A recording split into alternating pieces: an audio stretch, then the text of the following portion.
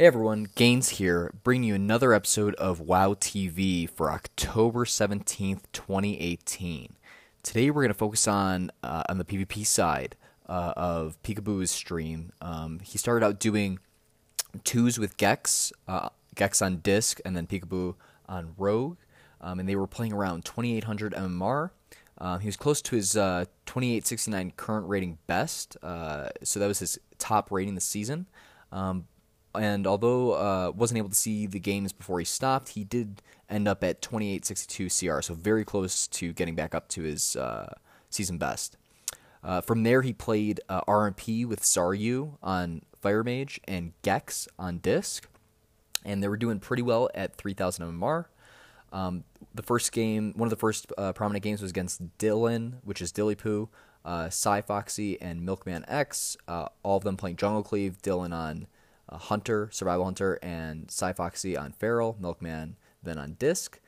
They were playing at around 3k MMR, the Jungle Cleave ones, and they lost to them initially due to poor specking on Gex's part. He spec'd into Schism, which is a very aggro setup, and when you're facing an aggro team where you need to be able to heal through the burst from the Feral and the Hunter, you need a little more defensive, so that game didn't work out for them. Next game they played against Gay Mitch, Rich Girl, EXO, and No Man's. They were playing against the Mirror RMP, and except the Mirror, Mitch's Mirror and No Man's Mirror was playing with a Holy Pally. Couldn't see the MMR because Peekaboo left the game, but they didn't realize that a greater power was being cast on Gex and not on Peekaboo. And because they didn't kick it, Gex basically got globaled. So a very cool play by Mitch in that basically he was able to not show that his target was actually the Disc, and then they were able to get a huge setup to eventually get the win. From there, the next game, Peekaboo is at around 2934 CR, so current rating, and he queued into, again, the Jungle Cleave of Dylan and Milkman, this time with the correct talents. However, they were unable to get what seemed like a really good opener. They were unable to get anything after that. They got an early CS on the Disc, on the Disc's penance, and then right away the Disc had to pop pain suppression. And although they were able to quickly switch onto the Feral, they really just couldn't get enough to get a kill or even really get remotely close. And so they lost that game as well. It seemed like throughout the night, Peekaboo's RMP with Fire Mage was really struggling against the just pure DPS output of a Jungle Cleave, and that's something that kind of shows the strength of Jungle Cleave against a lot of these kind of burst and basically kill in the opener comps. Next game they queued again into Jungle Cleave. This time the Jungle Cleave was all the way up to 3043, so 3k, a little past 3k MMR. And this time they went all in an insane opener to try and kill Milkman. Got him all the way to 2k hit points, popping, and they also Peekaboo, Zaryu, and Gex, all three of them popped their trinkets to try and get the kill. However, they couldn't get it. And then at the end, Gex was running because they had gone all in this in this opener. And they just decided, hey, we got to go and turn on the Hunter. So they turned on the Hunter, who turned out to not have the Monkey Barrier nor a trinket, and got a super nice kill to win the game at around 3000 MMR. So this is where they really started climbing. However, they ran into Mitch again, and basically just got destroyed. Pika screwed up in the beginning, having the wrong active action bar, and so was hitting a Garrison ability instead of Sap, which then basically put them behind on the opener, and on top of that got pulled out of stealth, or got hit out of stealth. So really just an all-around bad game, but really can't blame anyone too much, just a bad luck on Pika just having the wrong action bar up. Then they rematched again against Mitch's RMP, except Mitch had the H-Pal. And again, just a side note, Holy Pallies tend to counter Assassination Rogues because they've got Pure of Heart. Pure of Heart is essentially a passive dispel where the Holy Pally doesn't really have to worry about wasting globals, and in the background it's essentially removing all of the poisons, which is a big reliance that the Assassination Rogues have on trying to put out DPS and gaining energy. So anyway, they were able to get a cross kill. Pika and Zaryu were able to get a kill on No Man's, making it a 3v2, and then Mitch and Rich Girl were able to get a kill on Peekaboo, making it a 2v2 essentially with Fire Mage Disc against Fire Mage Holy Pally. And Mitch's Holy Pally had about 80k mana, and Gex had only about 30k mana, so it looked like a really bad situation. And in fact, I even looked away from the stream, and then when I looked back, it apparently Gex was able to get a res, and it turned out that that Zaryu was able to get a double Dragon's Breath into a ring, which allowed Gex to get the res off, which was super crazy. Highly recommend going and checking that out.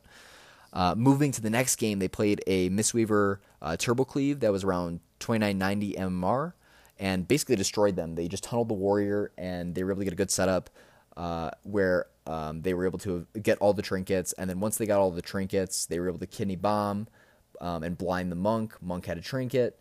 So the monk's trinket was the only one that was up. They were able to kidney bomb the warrior again, who then didn't have a trinket to get out of it. The monk then trinketed the blind, and then when they were trying to move in, when the monk was trying to roll into the smoke bomb, he got sapped right after the trinket and before he could roll into the smoke bomb. So a super clean game by Zaryu and Peekaboo and Gex. The next game they played a Boomy Enhanced Holy Pally and were able to beat them at 3,040 MMR. Got a lot of resells, which was able to create a lot of pressure throughout the game and force all trinkets before they were finally able to get a bubble out of the Holy Pally, which then set up their next go in order to get the kill, and then they were able to execute that. A really cool side note about that, the end of that game, we saw that Peekaboo was able to get a cloak that was 395 item level with a socket, which is a pretty sick upgrade, considering his original cloak was 375 item level and no socket. Then after that, they lost to the Jungle Cleave again. Dillypoo and Milkman have really, really strong synergy and just a lot of pressure against the RMP of Peekaboo. And then the next game, they were able to beat the Jungle Cleave, so it seemed like they were starting to go back and forth. They beat the Jungle Cleave by basically tunneling the Hunter. So that takes care of some of the highlights of Peekaboo's stream. Definitely going to put his link in the description if you want to check out those games and see the VOD. And moving on to some other streams, earlier in the day, Metaphors was again playing Resto Shaman, Shadow Priest, and Rogue, again with Nesper and then with Pandemize. He goes into the whole idea of how Purivard is a little bit broken right now for Holy Pallies, and the fact that it's essentially a passive dispel that completely counters Assassination Rogues. And he suggested that it needs some type of CD, either an internal CD or the ability itself needs a cooldown, just so that it's on par with some of the other abilities. Then we saw Sea-Doo playing Holy Pally, Windwalker Monk, and DK, which is actually a comp that you really don't see that much right now. And they're playing around 2,500 MMR. I'm sure they climbed. I wasn't able to see too many of those games.